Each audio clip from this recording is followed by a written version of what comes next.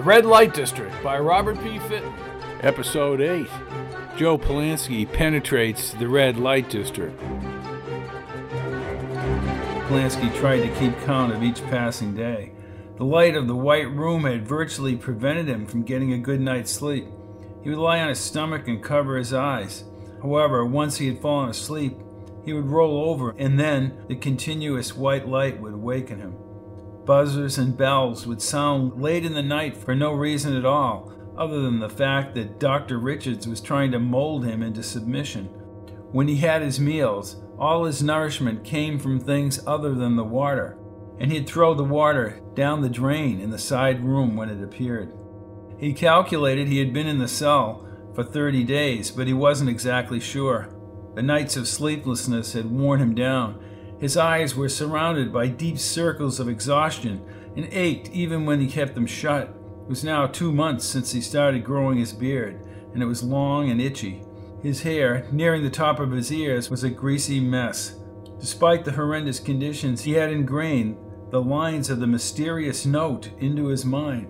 In essence, this form of self-hypnosis gave him the needed strength to survive the cruel and unusual punishment of Dr. Paul Richards. A thin red line appeared above him, and in a few seconds an opening had developed. He saw Frampton standing in the opening. The floor moved upward, but Pulanski remained on his back. "How are you feeling, Mr. Pulanski?" "How long have I been in here?" "You've been in here for 1 month, Mr. Pulanski." Pulanski sat up and clumsily tried to stand. He fell to his knees, but quickly bounced back up to his feet. As he held on to the unresponsive Frampton, he looked him in the eye. "Am I ever leaving this place?" "We are to proceed to the seminar room." Pulanski let go of Frampton and stood on his own. He remembered his instructions in the note and smiled broadly like the man in front of him.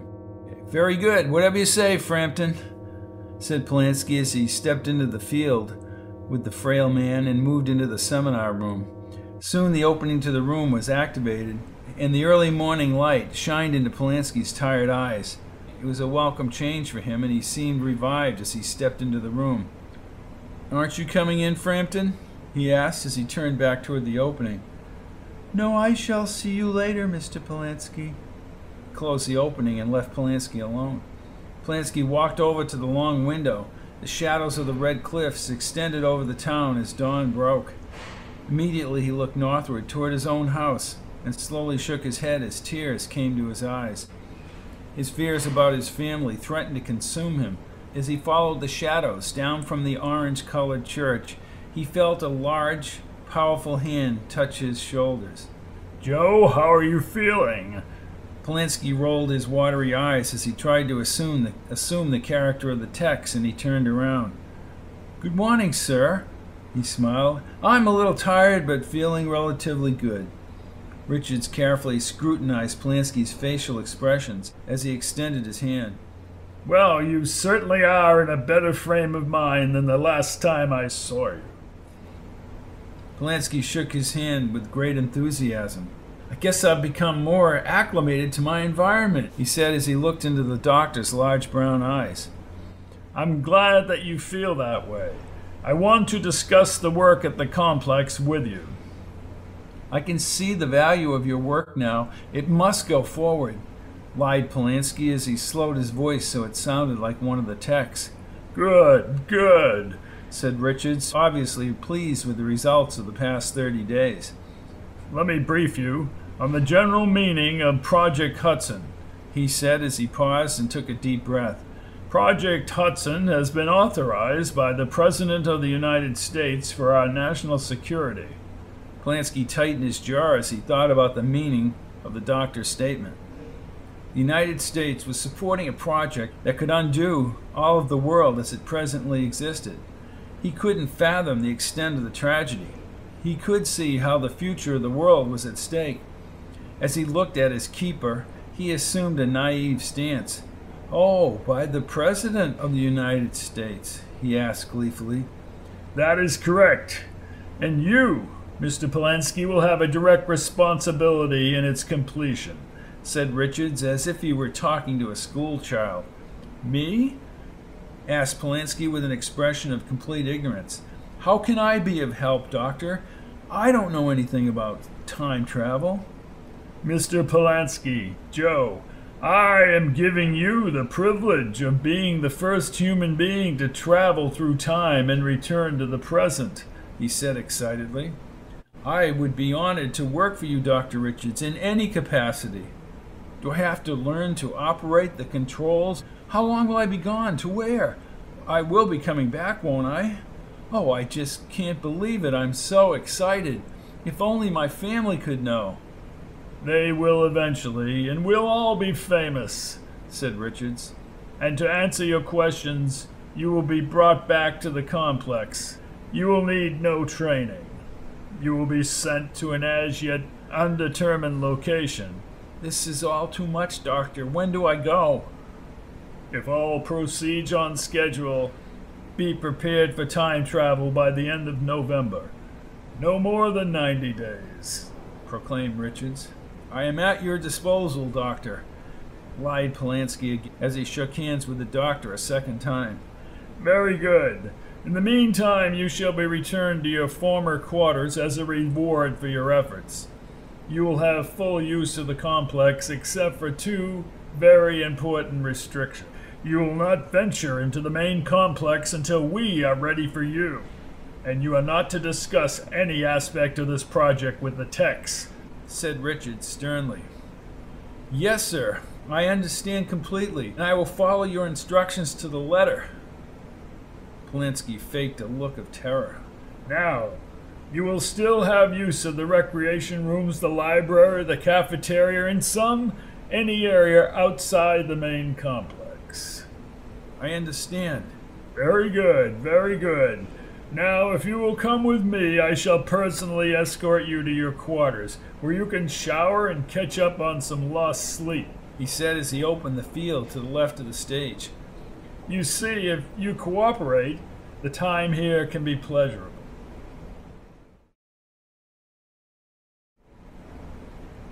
Pulanski's hardest task during the months ahead was playing the roles of an unquestioning tech. He saw it as a challenge at first, but he soon became bored.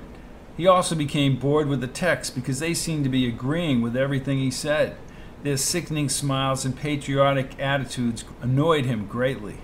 His only choice was to retreat to the solace of the library, where he could think, read books and magazines and microfilms. Even the materials in the library reflected Richards' demented sense of reality, and Pulanski spent most of his time thinking.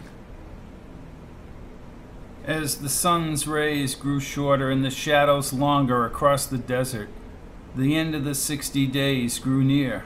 Pulanski sat in front of a microfilm viewer. He had discovered back issues of a magazine called USA, which was known for stunning pictures of the United States. Even though the photographs were blurred, he read each issue in order. He would look at a few pictures, turning the crank slowly, and then sit back and think. He would think almost obsessively about the author of the note from several months back, then just as strongly about his wife and family, looking for the person who wrote the note. During the 2-month period, he had scanned the faces of every tech, and he tried to discern any atypical traits. It was useless, for he couldn't ask them questions without his inquiries getting back to Richards. He finished the reel of microfilm and put in the next reel. He stared at the viewer, was in deep thought when he turned the crank. His eyes opened wide as he peered at the black and white letters on the screen in front of him. The message was clear. Attention, Joe Pulanski. Seminar is less than a week away on November 8th. Please do not attend this meeting. I have already spoken with Richards, and he is convinced that your presence will only disturb the techs as they work toward his ultimate goal. Meet me at precisely 8 p.m. at the entrance to the tube under the flag in the main complex. Be assured that the main complex will be empty because of the seminar. This meeting is vital. I will be waiting for you. Your perseverance and courage will stand as an example to all of us when we stamp out this rogue project called the Red Light District. Remember, the future of the world is at stake. Destroy this microfilm at once. The words "destroy this microfilm at once" repeated itself until the end of the film. Pulanski's heart pounded quickly as he looked around the library. but no one was even remotely interested in his reading. He rapidly cranked the film to its completion, took it off the spindle, and stuffed it in a paper container. As he shut off the machine, he checked the area again. The room was silent, and he walked to the rear exit unnoticed. He moved down the corridor toward the cafeteria where the central disposing unit was located. He walked nonchalantly across the cafeteria, and none of the passive techs seemed to be disturbed by his intrusion. The main disposal unit was in the rear, past the food preparation section, and could vaporize any material. Pulanski passed several food preparation workers, and he pushed open the doors to the rear. He ran across the cement floor to the large metal door in the dimly lit room. The latch was closed, but he opened it, and he hurled the microfilm into the void. He closed the latch and turned the dials. The pressure needle jerked to the right, and it slowly returned to 0. He knew the message had been destroyed. It was exactly 7:45 on the night of November 8th when Pulanski stuck his head out of the oak-rimmed doorway to his quarters. He stepped onto the shiny corridor floor. Like the note had advised, the room was empty. All of the techs had left for the seminar, and Pulanski, who did not want to take any chances, ran down the corridor toward the orange doors.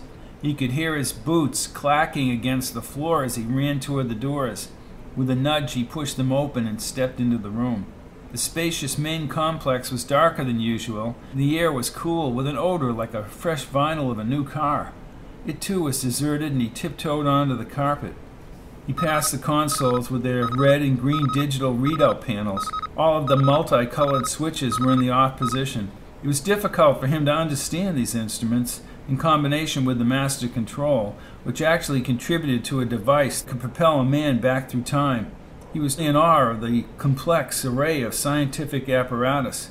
As he gazed upward to the sky-blue dome with the red infinity symbol in the center, he knew that he was beholding a unique setting, a stunning, significant spot in the long history of the human race. His peaceful thoughts were broken by the figure of a man standing in front of the box-like decontamination station at the far end of the complex. The man waved his arms vigorously. Pulanski broke into a sprint. He ran down the aisle, passing the consoles, and slid onto black linoleum. He gave his hand to the figure, an aging man, but instead of shaking it, the man pushed Pulanski into the decontamination station. "I apologize for my bad manners, Mr. Pulanski," said the man once they were both behind the closed door of the station, "but we must remain out of sight. I'm sure that the technicians in the seminar room will be seated. The curtains in front of the window can be opened very easily." "Who are you? I haven't seen you around the complex." "My name is Dr. John Hudson. You haven't seen me because I am restricted from the very area to which you have access," he said as he shook Pulanski's hand. "Why are you restricted?" "I am restricted, Mr. Pulanski, because I am the director of Project Hudson," he said in almost a melancholy way. "Director? What about Richards?" "Time is of the essence, Mr. Pulanski. I will answer all your questions in a few minutes. If you will follow me," he said as he led Pulanski through the green light of the decontamination station. There appeared to be no rear exit from the enclosure, and despite its 20-foot walls, it still felt very confining. Hudson took a small device from his pocket and opened a hole in the rear wall. Like many of the walls in the installation, this wall was not composed of matter, was yet another energy field. This opening was unlike the openings Pulanski had previously observed. It was circular, with indistinct boundaries and an array of lights on the other side. Although it resembled moonlight, it had a far greater intensity, an almost ultraviolet glow. Hudson stepped through the hole and was closely followed by Pulanski. The doctor sealed the hole with his device and turned to Pulanski with a long, overdue sigh of relief. Pulanski looked at his thinning white hair, which was frayed in an unkempt mess. His bulging blue eyes looked very tired. The skin of his face was remarkably smooth for his years and was graced by a patchy white goatee around his thin, pale lips. He was shorter than Pulanski and stood squarely in front of him, wearing a white laboratory coat. Pulanski had forgotten the doctor momentarily as he became fascinated with the baffling dimensions of the tube ahead of him. This tunnel blended into itself as it curved under the desert floor. He could find nothing in his frame of reference to judge this maze of white glowing light whose diameter exceeded 200 feet. "This is unbelievable," he understated as he continued to eye the structure with his mouth hanging open. "I don't remember anyone digging anything in the desert, and I've lived in Redstone all my life. It's truly remarkable." "Thank you," answered the mellow-voiced doctor, whose smooth tone was in glaring contrast to Dr. Richard's cruel demeanor. "If you will kindly step over to the sweeper, we shall begin our talk," he said as he pointed to a vehicle with large black tires. It resembled an enlarged version of a conventional go-kart with 2 seats anchored in the silver metal frame. Although it was over 30 feet wide and twice as long, it was dwarfed by the spacious tube. "Step into the seat on your left," said Hudson as he took his position in the seat on the right. There was a control panel on the left, and he pushed several of the yellow and green buttons. 2 chrome poles extended outward. They were 3 feet in width and contained vacuum units that sucked in the dust and random particles into the box-like structure in the back of the sweeper. Hudson lowered them onto the surface and started the electronically powered sweeper. He pushed a series of different buttons as if he were programming a calculator, and the vehicle jerked forward. "If we should be discovered, we shall have a legitimate excuse. As of this time, no one knows of my hostility to this project. No one but you," he said as they gained speed. "Doctor, I don't understand. Why don't you just leave and turn these people in?" said Pulanski as they moved smoothly through the tube. The surface was so monotonous, it seemed as though they had never left the original point. "Because, Mr. Pulanski, the very people to whom I would run to are the very same people who have the greatest stake in Project Hudson," said Hudson as he drove the sweeper with his left hand. "But Dr. Hudson, Richards told me the project was authorized by the President. Isn't it for national defense?" "Dr. Richards has a knack for twisting the truth to his own designs. He lied to you. Project Hudson was never authorized by any president at any time. It was originally intended to serve as an instrument of national defense, but it no longer merits that distinction," he said as he alternated glances with Pulanski at the tunnel ahead. "How was time travel going to be used in national defense?" asked Pulanski. "Let me first say that Project Hudson was an undertaking sponsored by the intelligence services and supplemented by high-ranking officials of the Pentagon without congressional oversight. It was begun 25 years ago in the midst of the communist scare of the Cold War. Believe me, as one of the bright young men in the project, I was swept up in the voluminous propaganda campaigns. I was convinced that Moscow would attack our country without warning. I and others in the project felt that an attack was a certainty. Even after we had begun the actual work, they were surging ahead with intercontinental ballistic missiles. I have a problem when I try to explain that in today's context, but we believed that the end was near." "How does that fit in with time travel?" "Have you ever heard of Dr. David Duncan?" "Never heard of the man." "Exactly. Outside the scientific community, he was unknown, and inside, everyone laughed at his work. He was thought to be what you might call a mad scientist, until..." "Until what?" "Until Dr. David Duncan, the mad fool that they laughed at, propelled a lightweight particle backward in time. The experiment lasted but a few seconds, but he did do it. And even when he announced to the people at the Pentagon, they laughed. But they stopped laughing when he demonstrated his experiments to them in the laboratory. I can't understand how this man, working with virtually no funds in a limited environment, could achieve such a breakthrough. He was 78 years old at the time, and for a half-century he slaved away, and in the end, he was successful because of his gifted intelligence and his perseverance. Let me say we were extremely fortunate that Dr. Duncan did not announce his discoveries to the world, for if he did, our enemies from all directions might have used the vast powers that exist within these very walls," he said as he took a deep breath. "Duncan, most ironically, died in his sleep less than a week after his demonstration to the Pentagon scientists. They, I mean a select group at the Pentagon, confiscated his notebooks and equipment, but much work needed to be done. As I look back at it, I cannot see how any of these men had moral fiber to approve such an undertaking. They knew that they would have absolutely no chance of approval from anyone in Congress or the President. They know who could use this for their own purposes. They thought everything was in the best interests of the country. They got willing support from the intelligence agencies. Later, it was narrowed down to a select group. Doctor, I beg your pardon, but you still haven't told you what time travel was to be used for? Pulanski nodded as they moved forward in the vehicle. The plan was to send nuclear bombs through time and space. The destination of these weapons corresponded to the major cities and military installations of any country with the slightest hostility to the United States. When one thinks of the security of the United States, the plan sounds admirable. But what about the thousands and yet millions of innocent people who would be annihilated? We are a world of humanity first and nation second. My mind, however, was committed to the realization of that goal. I am only sorry that my conscience did not awaken before we had that power. Not only would the killing be unforgivable, but it wouldn't stop there. There would be other uses for this power.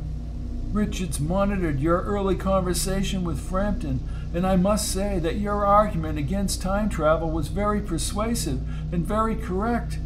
The power would indeed be misused. A misuse of power does not have to be substantial, as you stated yourself, for only a small event's alteration could result in an eventual cataclysm of humanity as we know it. No one must ever time travel. Oh, going back a few weeks won't do much damage, but it could alter history. That, Mr. Pulanski, is the greatest sin that I can perceive of. There was a long silence, but Pulanski wanted to know more. Doctor, why did they give the drug to the techs? Believe it or not, each of these technicians have doctorates and have specialized in areas of physics where they are needed. They are the cream of the crop.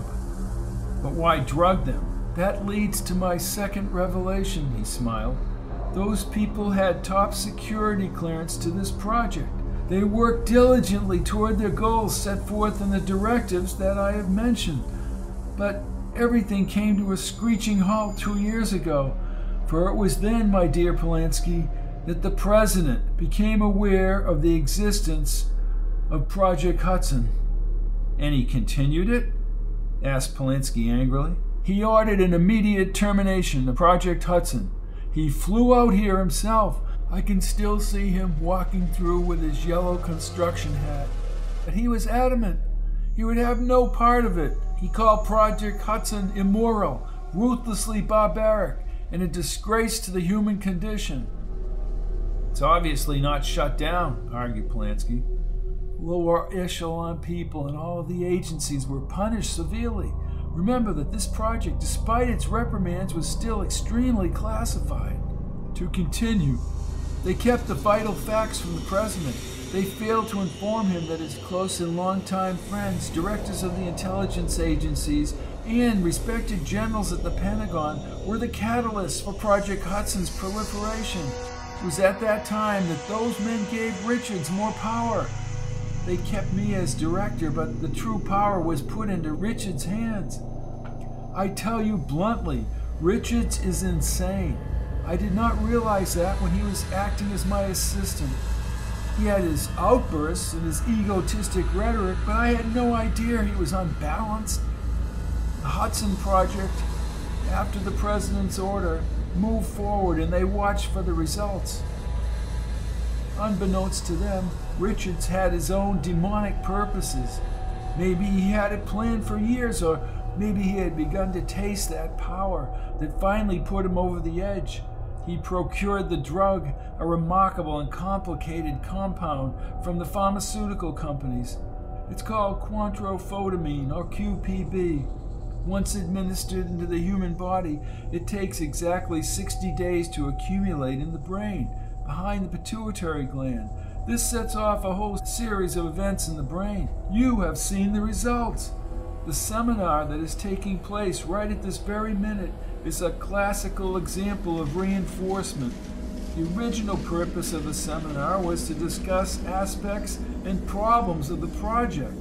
It has been distorted. What's odd is Richard's deranged mind has become fixated on this infinity symbol, which he translates into the number 8, probably because it does resemble the infinity symbol.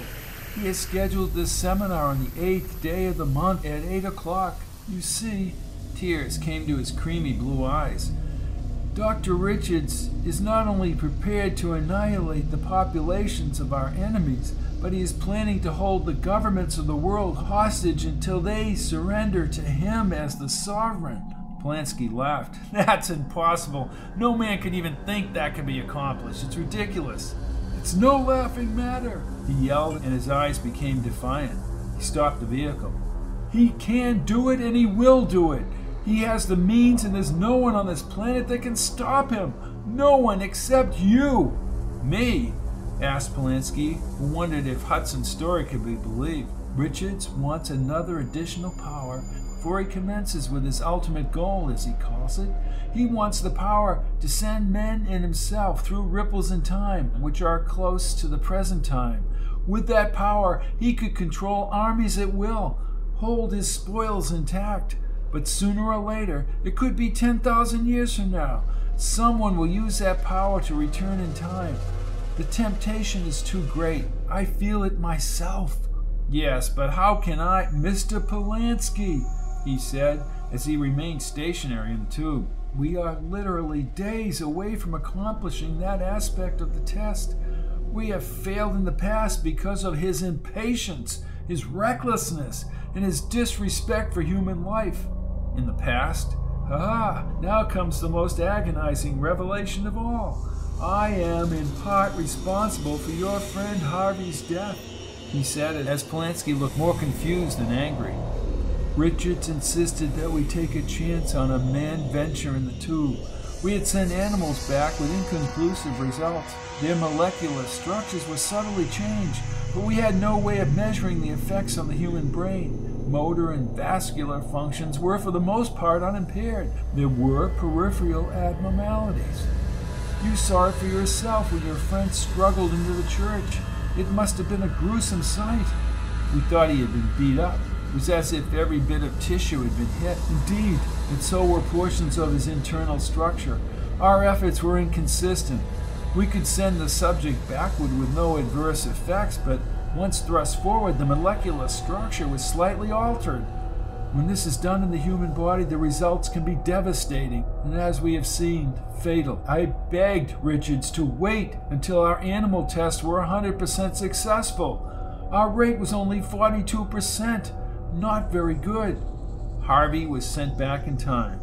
Yes, and Richards cast him out in the desert like a dying animal.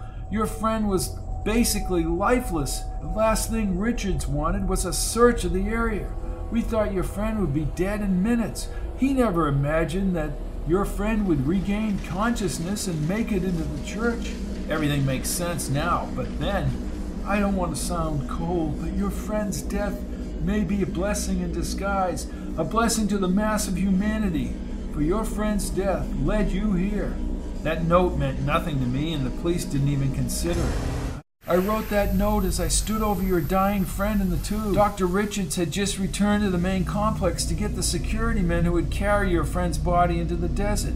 I knew that he'd be back any second, so I scribbled the most concise message I could. But I still don't understand, Doctor. Why don't you just blow the whistle on Richards? 2 reasons. One, to whom, as you say, would I blow the whistle? Any outburst by me would be at once squelched by the agencies. That is, if I could tell anyone. Richards and the security control all the incoming and outgoing communications. I couldn't call anyone or attempt to escape without putting my life in danger. Not that I'm afraid to die for what I believe. Second, you must ask yourself what our adversaries would do if they knew the United States had taken this aggressive step. Even governments who think they are allies of this country are affected. I will not be held responsible for a nuclear holocaust. Both alternatives are not appealing. Only you can prevent these miseries that I have described here tonight. How? Through the tube, of course. And die like Harvey? Well, that would be fruitless. No. Our tests with animals Even the higher primates are running 100% effective. The withdrawal problem has been eliminated. There's never been a problem in the forward flow.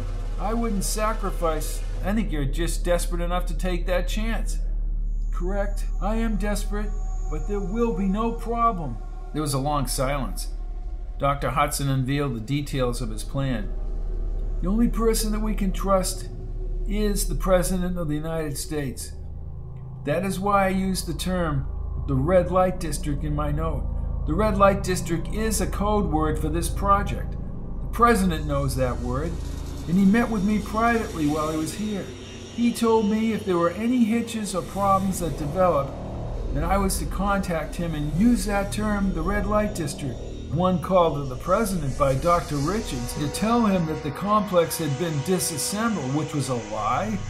After that, Richards controlled all communications to the President. The President and his subordinates assumed that Project Hudson was dead. Perhaps I should have been more specific in my note. You know what you're thinking? Why not go to the news media? I tell you, this is not some wild fantasy, but cold, hard fact. If you do not personally go to the President, then the world will change. You and I are in a unique, pivotal position in history. We can sit by and watch events flow by and see everything that we hold dear vanish because of our inaction. Or we can act like men should act at these junctures and stamp out this red light district at its source. Pulanski thought of his wife and children as he looked up at the aging scientist. And if we go through with Richard's plan and don't act, then he will know for sure that men can be dispersed through time.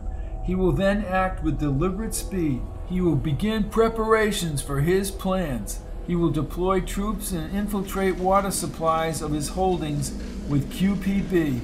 And in a short time, he will have no need for troops. It will be the beginning of the end of humanity as we know it. This is insane. If what you say is true, then I have no choice, do I? Even if you weren't sure of the actual travel, I still have no choice, he said, pushing his whiskers on his lips together. Tell me what you want me to do. First, we must be getting back now, he said, looking at his watch. We can take no chances. He started the sweeper and turned it around on the tube. My plan is this. The President is scheduled for a trip to Camp David on the same weekend that your flight is supposed to take place. The pathways of time are extremely complicated, and I could not begin to explain to you exactly what I propose to do. To sum it up, just let me say I've developed a system to divert the object traveling through time. In other words, when Richards and the technicians send you back through time, you will not go back through time. You will go where I send you. The monitors and instruments on the console will read positive, so Richards will assume that you have gone where they have sent you. We are approaching the decontamination station, said Hudson as he slowed the vehicle. Dr. Hudson, if I could get through to the President, then what am I supposed to say to him? The answer is simple. You tell him that the red light district is still functioning, and you give the name of the leaders. There's one last problem, and he said as he stopped the sweeper. What's that? You must inform the President of the developments of the past 2 years. You must stress that he moved cautiously against Richards. I've told you of the possibility of deploying missiles. This is the first option. The second option concerns a nuclear self-destruct mechanism on the entire complex. And lastly, he's devised something called the red sequence. Even I cannot figure that out. I know that every member of the flight team has his own responsibility in the red sequence. If I could conduct systematic examination with all the technicians, I could tell you the meaning of the sequence. But you must brief the President on all of Richard's options, so if the President gets cornered, he can make the proper decision without being blackmailed by Richards. He paused and put his hand on Pulanski's shoulder. You have to trust me in the judgments that I make. The future of the world is at stake, Joe. I'll try not to let you down, Doctor. You won't let me down, I'm sure of that, said Hudson. He looked at his watch and then up at Pulanski. We have plenty of time, which is good. You must leave the main complex and return to your quarters. You will not see me again until the actual flight through time. When we are introduced, you must act as if we had never met. I will, when we are alone, give you your final instructions, names of people involved, and of course the outline of what will happen to you in the tube, he said as he paused and then reflected. In all this talk about ending the project, we've overlooked the remarkable fact that you will be the first human being to successfully travel back through time. This tube will take you back through time, he said as he motioned his hand around in the air. It will be incredibly relaxing and enjoyable. Pulanski was silent and knew he had a lot to think about. Good luck, Joe, said Hudson as he shook his hand. Pulanski nodded as the doctor let go of his hand and stepped onto the surface of the tube. With the opening device, he produced a fuzzy hole in the field and motioned for Pulanski to step through before him. Pulanski got out of the sweeper and walked over to the hole. He went through and waited inside for Hudson.